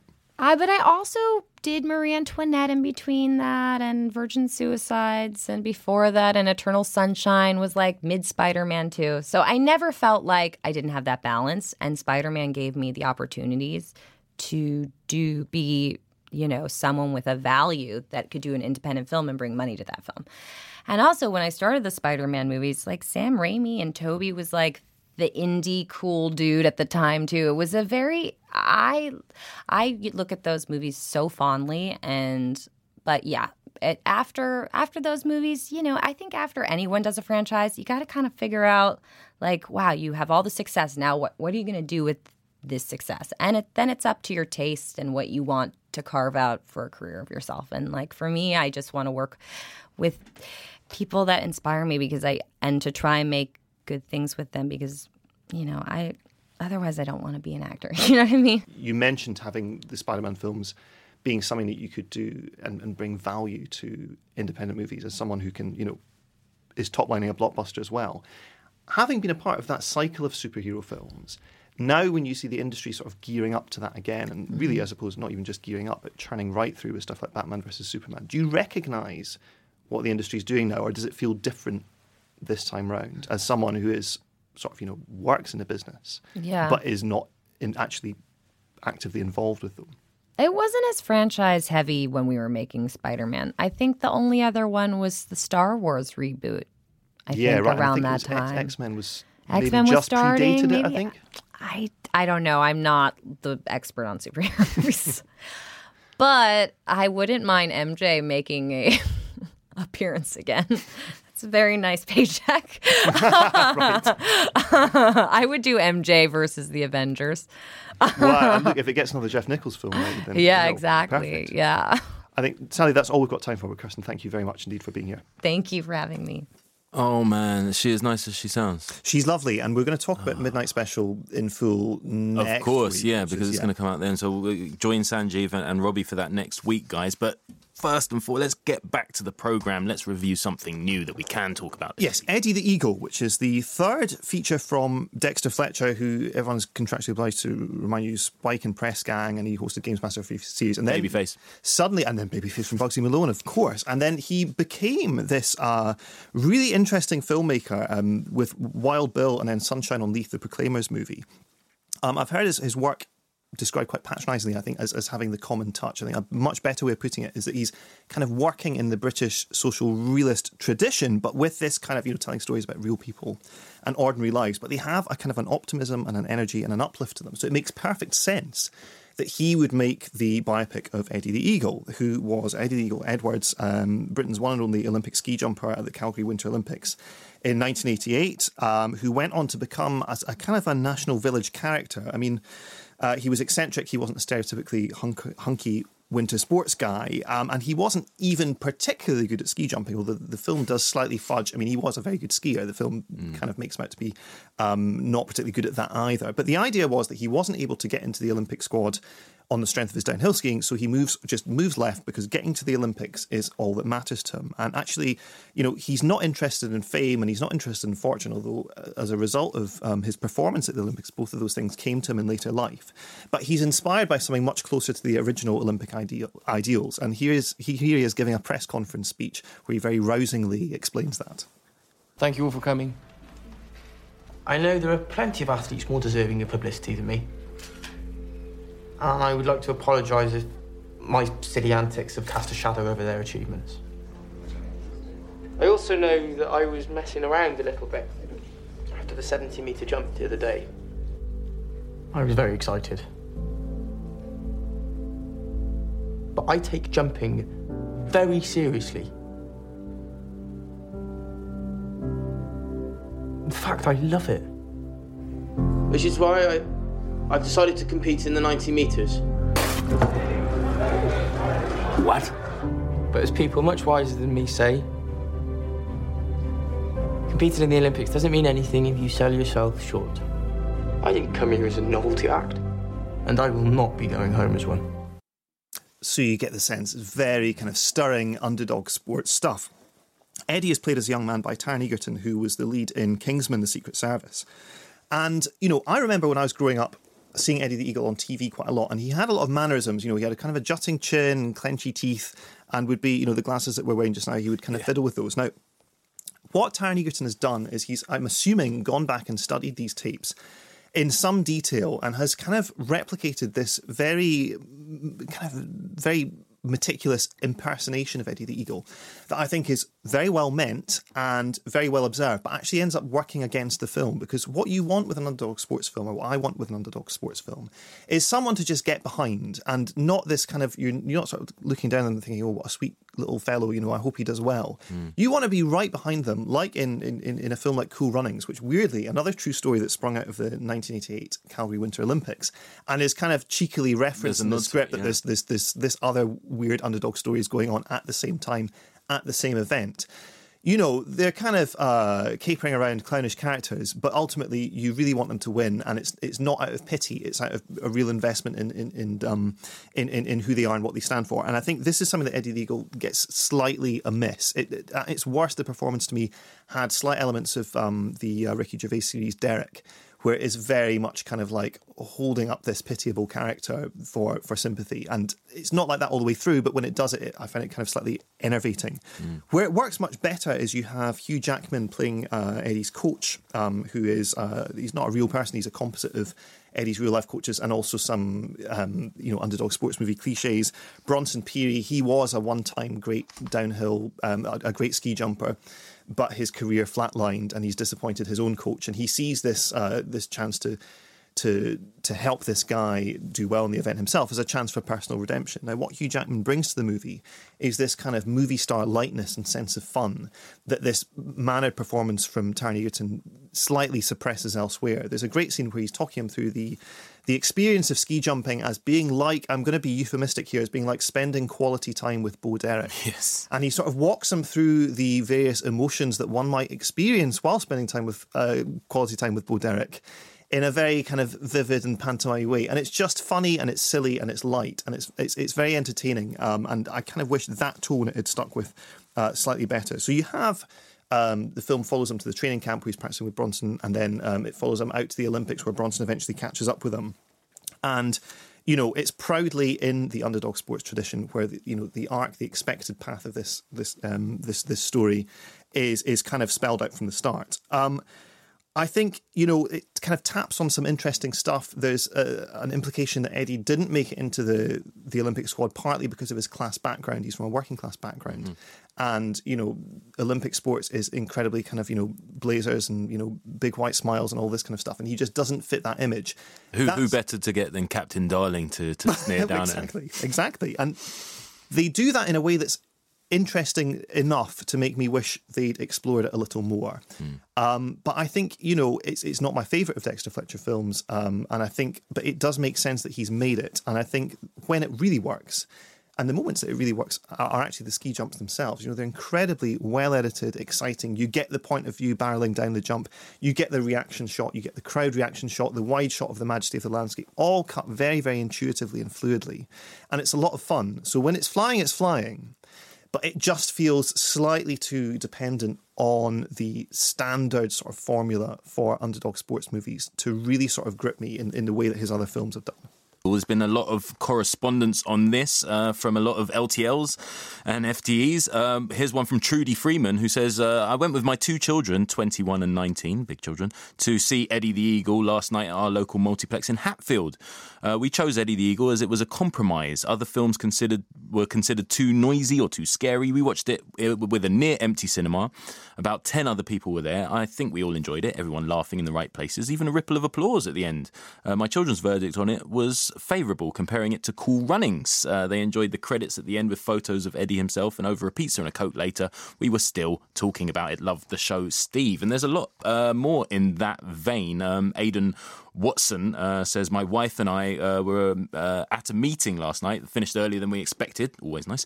So on a whim, we decided to visit our local multiplex and find something to watch. It just so happened we were able to see Eddie the Eagle, and I feel that this spur of the moment, zero expectation attitude with which we entered the film truly enhanced our viewing, as it doesn't take itself too seriously. And whilst we both laughed more than 6 times, it's not the constant laugh fest, but rather a feel-good, humorous but engaging story. I was initially concerned that Egerton's impression of Eddie might grate on me, Mordecai style, but he toned it down really well. I mean, very few things great Mordecai style, my word. But he toned it down really well, so that I truly believed in his performance. I thoroughly enjoyed it. However, my wife absolutely loved it and posted on her social media outlet, if you only see one movie this year, see Eddie the Eagle, 5 stars. So, I mean, there's a lot of that. I think that's similar to how I felt. Not quite his wife's level, but how he felt. You know, I didn't laugh throughout, but then I didn't feel like I needed to laugh throughout. I think the one thing that really struck me was that, you know,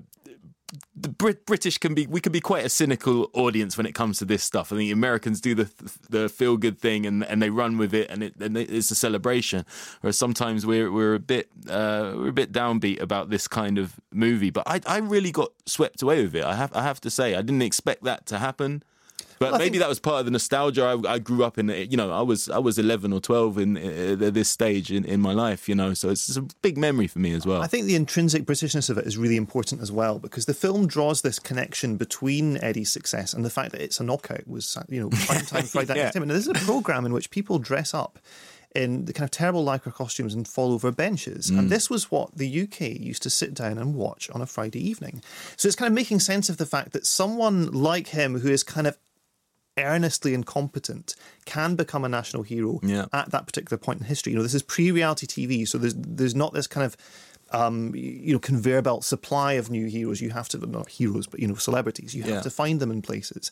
And so I thought by drawing that and kind of setting it in, you know, its kind of context in time sort of made very much a lot of sense. And I think, you know, I found the uplift very methodically achieved, but it's genuine. You know, it is a feel-good film. And you've got a literal uplift with the, you know, going down the slope and then up at the end there. I was really, you know, I was going for it. I should say to anybody that shared that viewing with me at the cinema in Sheffield, I just want to defend myself a little bit because I was shouted at in that screening. So someone shouted at me, turn off your phone. But what I was actually doing was getting my phone out to turn it off. So I just want to say, I didn't want to get into an argument before the film started, but that's what I was doing.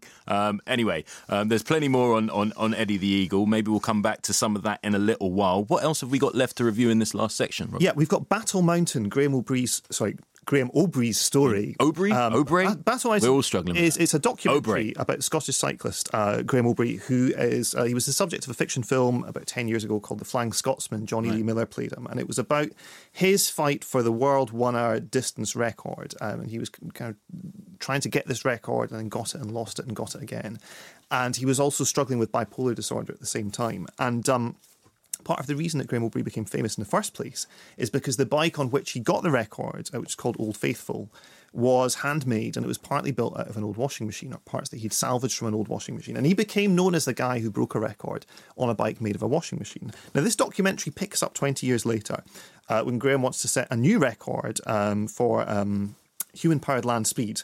And it's on another bike of his own design. This bike is a prone bicycle, which I'm not a kind of a cycling expert, but it basically means you're lying down face forward, or rather face down, with your nose about 60 centimetres from the road. Wow. And you're pumping your legs back and forth, basically like steam train pistons. It looks terrifying. The bike itself is called the Beastie.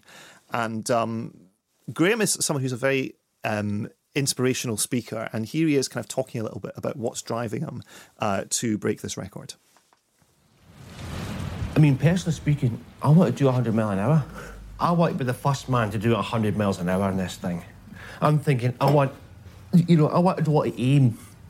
You know, they reckon if you aim to the stars, you get to the moon. I want to aim for the bloody stars and actually get to the stars. Because I'm thinking, if it's humanly, scientifically possible to do 100 miles an hour. So I'm thinking, if it's humanly possible, scientifically, then let's be doing it. That's where your knee goes. So that's going like that. Personally, I'm choosing to lie forwards on it as a prone bike because the shoulders are the widest part of it. If If you want something aerodynamic, you want the widest part near the front and then tail off for aerodynamic reasons. So the film follows this building of the bike, and he uses parts from an old roller skate that he's got lying around. Parts of a saucepan are sawed out and stuck on in various places. While he's doing this, he reflects on at length on a life that can really only be described as tumultuous. He's battled depression, suicide attempts, death of his brother, and a struggle with his own sexuality as well. And he is basically a totally fascinating and inspiring figure. And this is a documentary that very much... I don't want to say coasts, but it uses the fascinatingness of its subject and kind of doesn't really add anything more to it. And that was where I kind of feel that, this film doesn't really bring anything more to Graham's story than maybe a very in-depth interview with him might do, or, a TV programme about what he's done. I think, there's a lot of interesting stuff as well. He reflects on his own... basically, he was frozen out of professional competitive cycling because he was getting into it at the height of the doping culture. And he wasn't prepared to dope. And so they basically told him, well, look, you can't do it then. But he couldn't say why. He just had to kind of slink out into the shadows. And he talks very interestingly about the bittersweet feelings that he had when Lance Armstrong was finally banned, because he said, well, finally he feels vindicated for his ethical stance on doping, but he also feels it reminded him that he'd sort of squandered this professional career. And the film kind of taps into quite well this idea of, when you can't do what you want to do and what you're obviously very good at, how does it manifest? And in this case, it manifests in trying to break these records. So as I say, it's a documentary that kind of rides on the coattails of its subject. But I think if you're interested in cycling, that's not really a problem. If the subject is of interest to you, it's worth seeing. What it doesn't have, like the best documentaries have, is that even if you have, you're coming to the subject completely cold, it doesn't have that reach out and grab you by the collar factor that, you really want these life story movies to have. So maybe a bit of a missed opportunity? I think it has a certain homemade feel about it that possibly a more experienced film. I believe this is the director's first feature. Right. And, if someone like Asif Kapadia, this kind of documentary titan who did the Amy Winehouse documentary recently, and Senna, someone who is just a genius at corralling old footage, new interviews, and building up this incredibly coherent, beautifully structured picture of someone's life. You could have possibly had another film like that out of it. But it gets the job done. But it doesn't really get any more than the job done. Right, fair enough. Well, we're going to get the job done now with the TV movie of the week. Now, there's all sorts of classics on the small screen over the next 7 days. There's a bunch of people getting in touch trying to work out what Robbie's going to pick. Fergal O'Farrell says, Future Shock for me. 2000 AD fan. I recommend A Prophet, brilliant French drama.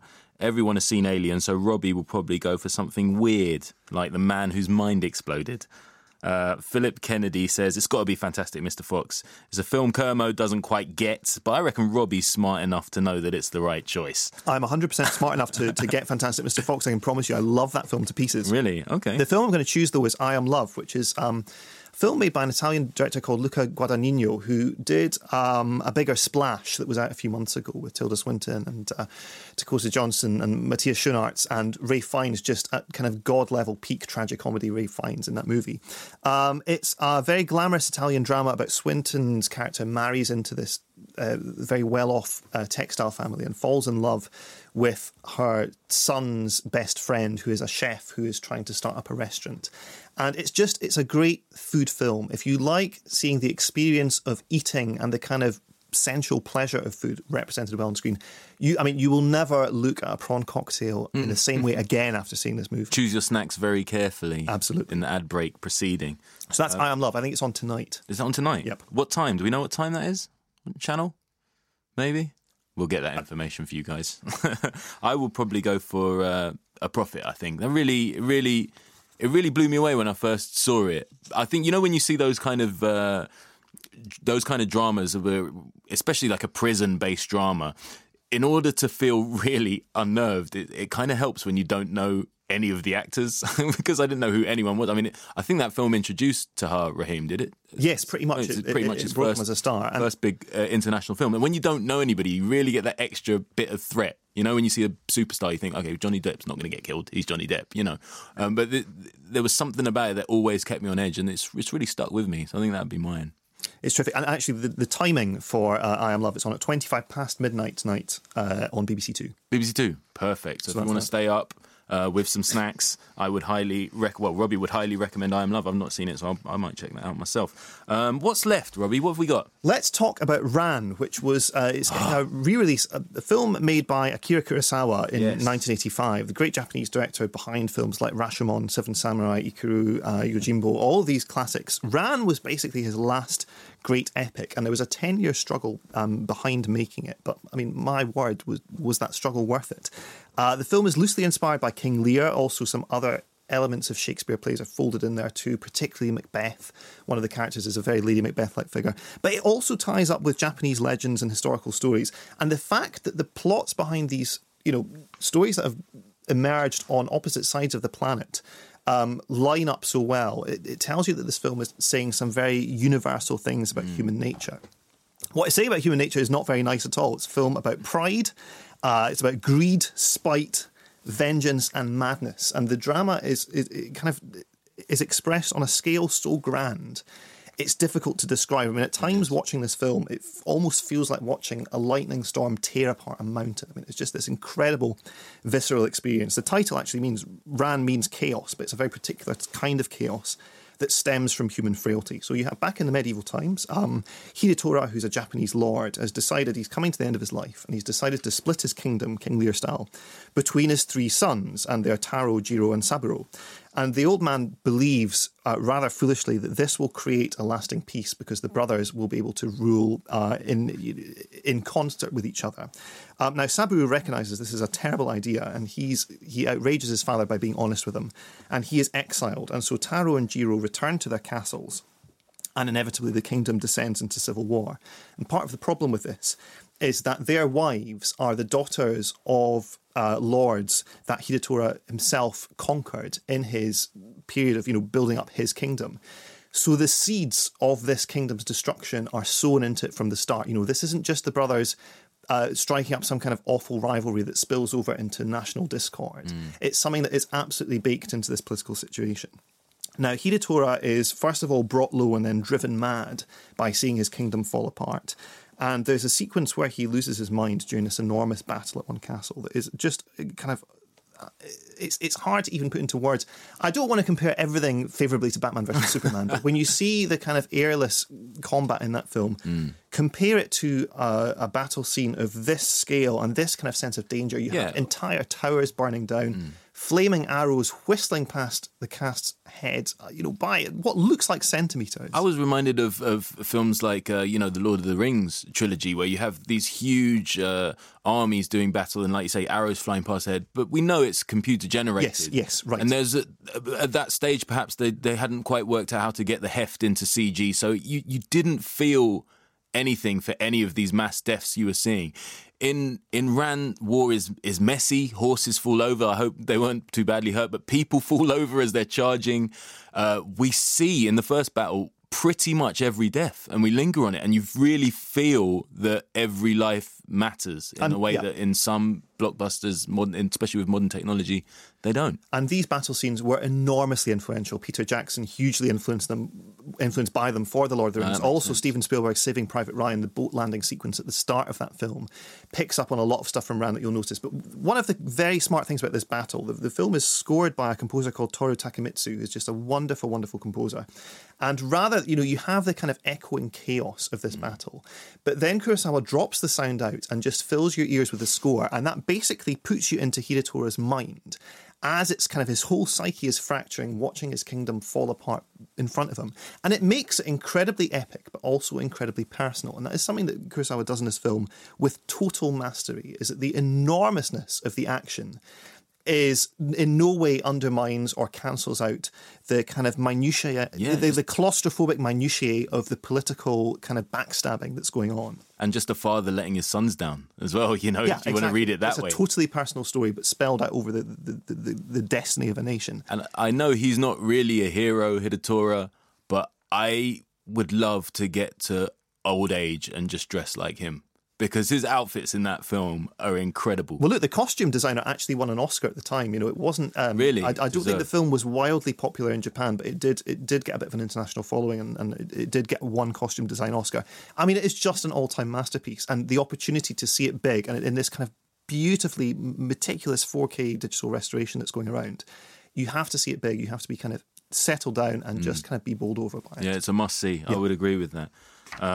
Whether this is a must-see or not, I'm not sure. But it's taken us a little while. But we've managed to find somebody who watched The Boy, which is in the top 10, which neither Robbie or I have much to say on. But Aaron Potter, thankfully, thank you, Aaron, has got something to say. He says, going into The Boy, I never expected much. Premise is pretty basic and was frankly bordering on laughable. Glad I stuck around in that case, as it turned out to have a clever twist that I never saw coming, taking a concept about what you think and turning it on its head. The Boy is a film that has its main characters not be stupid. They believe, accept and acknowledge the supernatural occurrences that are happening, and this was very refreshing. Thanks, Aaron. Nobody else got in touch about that, so it's good we know a little something more about The Boy. I like I said, I found the trailer quite funny, and I'm sure that wasn't supposed to happen, so... Robbie, we've got one review left to do, so what's left? Yes, let's talk about Black Mountain Poets, which is this proudly zero-budget British comedy set in Wales from a young director called Jamie Adams. And it stars Dolly Wells and Alice Lowe as two criminal sisters who have this kind of racket stealing JCBs and other heavy construction vehicles from building sites. One night when they're in the middle of doing this, they're rumbled and they flee across the hills and end up stealing another car belonging to two other sisters who are professional poets on their way to this kind of poetry retreat. And for reasons that I think the film deliberately makes very vague, the criminal sisters decide to step into the shoes of the two poets and pass themselves off as them at the retreat. And they manage to pull this off because really nobody at the retreat has an ear for poetry in the slightest, and they can get away with spouting the most kind of preposterous rubbish and sell it as poetry. And here is a clip of one of the other participants on this weekend retreat doing just that. Let's get this night really going. We're going to do some freestyle poetry, okay? We have amazing poets here. We have the Wilding sisters. And we're expecting Louise Cabay as well, which is another amazing coup for us. First of all, I'd like to invite Gareth Jones up into the arena to give us his juice. All right. Just checking about. Checking about, right. The journey. A siwrne. A glaw. A Fiat. A car bach yn ffwtian. My car glides. We slide. I don't break. A siwrne. Thank you. Thank you, Gareth. I can't speak Welsh and that was bloody good. No one's asking you, Cliff. It's quite funny. Right? A Fiat. I like that a lot. So it was shot over 5 days for very little money, and it's largely, as you can hear from the dialogue, it's largely improvised. I think even the plot was improvised, and so they kind of go up the mountain, do a bit of Tai Chi, camp, bicker with each other, and try and generally fail to write poetry. Now, Alice Lowe is someone who I'm an enormous fan of. She was in Sightseers, the Ben Wheatley film, and Dolly Wells, I don't really know her work particularly, but she has a terrific chemistry with Alice, and they bounce off each other very amusingly in certain sequences. But I wonder if the kind of comedy that's in this film is actually particularly well served by it being in a film. It feels very much like it should be part of a kind of an in-character stand-up piece. There's a really fun scene where Alice Lowe's character reads out a Tesco Express receipt in the style of a poem to show that she can bring poetry to even the most, rudimentary, unpoetic material. And that's very funny, but I can imagine it working better in front of a live audience where you have this kind of common sense baseline for what's acceptable and what's not. Because everyone in the film is a ridiculous idiot, you don't really get that. So it's something that, I wish I'd enjoyed it more. And I think it does have, it did pass the 6-laugh test. Yep. By snorts, though, I should say, not by full-throated laughs. Okay, well, I think I enjoyed it a lot more than you. What's your film of the week, Robbie? It is, of course, Ran. Fantastic. This has been a Something Else production for BBC Radio 5 Live, and thank you very much for listening. Robbie will be back next week with Sanjeev Bhaskar and special guest Emily Blunt. After this, it's Drive. Thanks for listening. Well, there's the show. I thought it was better than... I can't say normal, can I? I can't say usual. No, but it wasn't better than normal. No, of course, because it didn't have the main two stars. It wasn't conspicuously worse, I think. Is it fair to say that? It was solidly above reproach. It was kind of, the Emerton Joe sequence in Mad Max Fury Road where he kind of sneers out the window, mediocre, when Nicholas Holt's character failed to pull off this glorious assassination. I don't feel it deserved that. No, it didn't deserve that. Yeah. It didn't deserve that. I think we did okay. I think we're sort of, maybe we're a future Rosencrantz and Guildenstern, maybe. That's good. That sounds good to me. Yeah, we're bit part players today, but who knows? Who knows in the future? No, you know what? I honestly, from the bottom of my heart, it is amazing to be sat in this seat. Because when this was first put to me, I was amazed that anybody asked me to come and do it. And I dropped everything to do it because I've been listening to this show since it was on Radio 1. I'm such a massive fan. I was excited to meet you. I was excited to be sat here. Obviously terrified at screwing it up completely, and the fact that I at least haven't done that, obviously I'm, never going to fill Mayo's boots, and you will never fill Kermode's gloves because they're too flappy. Big. They're too huge. Too you can't fill them. We'd have to both put our hands in each glove. Do you know what I mean? Which would look ridiculous. We're still wearing Eddie the Eagle Edwards' glasses, which is a memory that I'll take with me. But no, I guess I just want to say thanks for having me, really. It's just been really nice to be here, and it's been great to meet you. Yeah, no, it's been very good fun. And the more we've got to know each other, and the more I've understood about bassooning. Is it bassooning? Do you say bassooning? Bassoonery, I think, is preferred. It's not bassoonery. Is it bassoonery? No, it's not. Okay, thank God for that. Okay, yeah, it is April Fool's Day. Okay, fair enough. But no, the more I've got to know you, the more I've understood about bassoonery, the more I've realised that Kermode can't just get away with, taking the mick out of another esteemed critical colleague with no comeback whatsoever, So I decided to sort of go straight to the heart, really. And I was listening back to some of my favourite shows. I was driving on my way to a gig a few weeks ago when and listening live, and Mark did a review of London Has Fallen. I remember it. Yeah.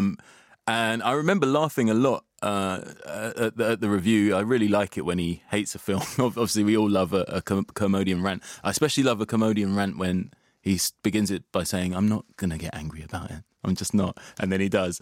But what made me laugh was just how many Kermodian sound effects were in this review. I mean, I thought it was just me, but when I got home, I downloaded the podcast, stuck it up in a little audio app, and just pulled out all the sound effects. And it's perhaps more than half the review are Kermodian sound effects. I'm not joking you, and this is not. I haven't doubled anything up. I haven't put any effects of my own in there. All this happened live on 5 Live. It happened. I haven't copied anything over. I've literally just taken out all of his noises and put them together. And believe me, I had to edit it down in order for in order to play it on this little section of the show. Check this out. Yeah, because, hey, he's such a guy. You hear the music in the background. Dun, dun, dun. Yeah, what do they make you out of? Bourbon and poor choices. This is just the beginning, okay? But then it's just him, Gerard, to get him and the thing and to look up and get away from it. So, and just do them and just get them. And effity, Jeffity, blah, blah, blah, blah, blah. Crashy, punchy, smashy, shooty, effity, Jeffity, crashy. And then Gerard going, doing the Gerard Butler thing. So the police are effity, Jeffities? No, well, they are, because but they're not police, because he was doing a whole sequence which was just, I love it. Go and get them. Yes, sir. Go and get them. It's just such utter poo. There you go. That's the amazing thing about that review is it's still a good review of London Has Fallen. It's boiled the film down to its haiku-like essence. It's extraordinary. It's even poetic. without, ordinary nouns and verbs. That's what London Has Fallen is all about. I'm telling you, when I made that little edit, I started listening to it like a song. So fair play. The man is an entertainer in more ways than one. I guess now, actually, it's time for a bit of a shift in pace, because I think we should do DVD of the Week.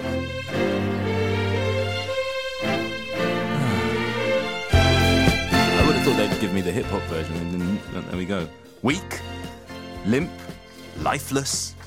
Is your Betamax collection looking dull and tired? Well, your prayers have been answered. Your collection will be stronger, full of life, and replenished with just one wash of DVD of the Week. What will Robbie choose? What's your pick? Adrian Shell says, most of the options look like the straight-to-DVD of the Week list.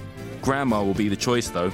Oh, Grandma the movie, yeah, fair enough. Fergal O'Farrell says, I think I remember Robbie liking Hard to Be a God, which I didn't have the patience for, frankly. That said, this week I would choose The Forbidden Room.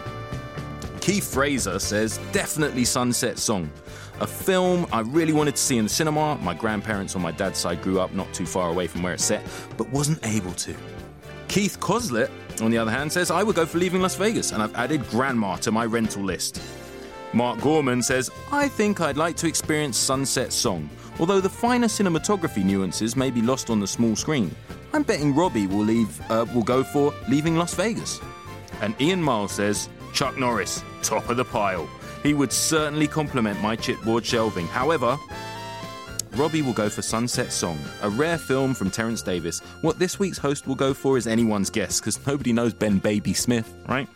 Leaving Las Vegas for my shelving. Cage's best performance by far, and so well partnered, not supported, by Elizabeth Shue.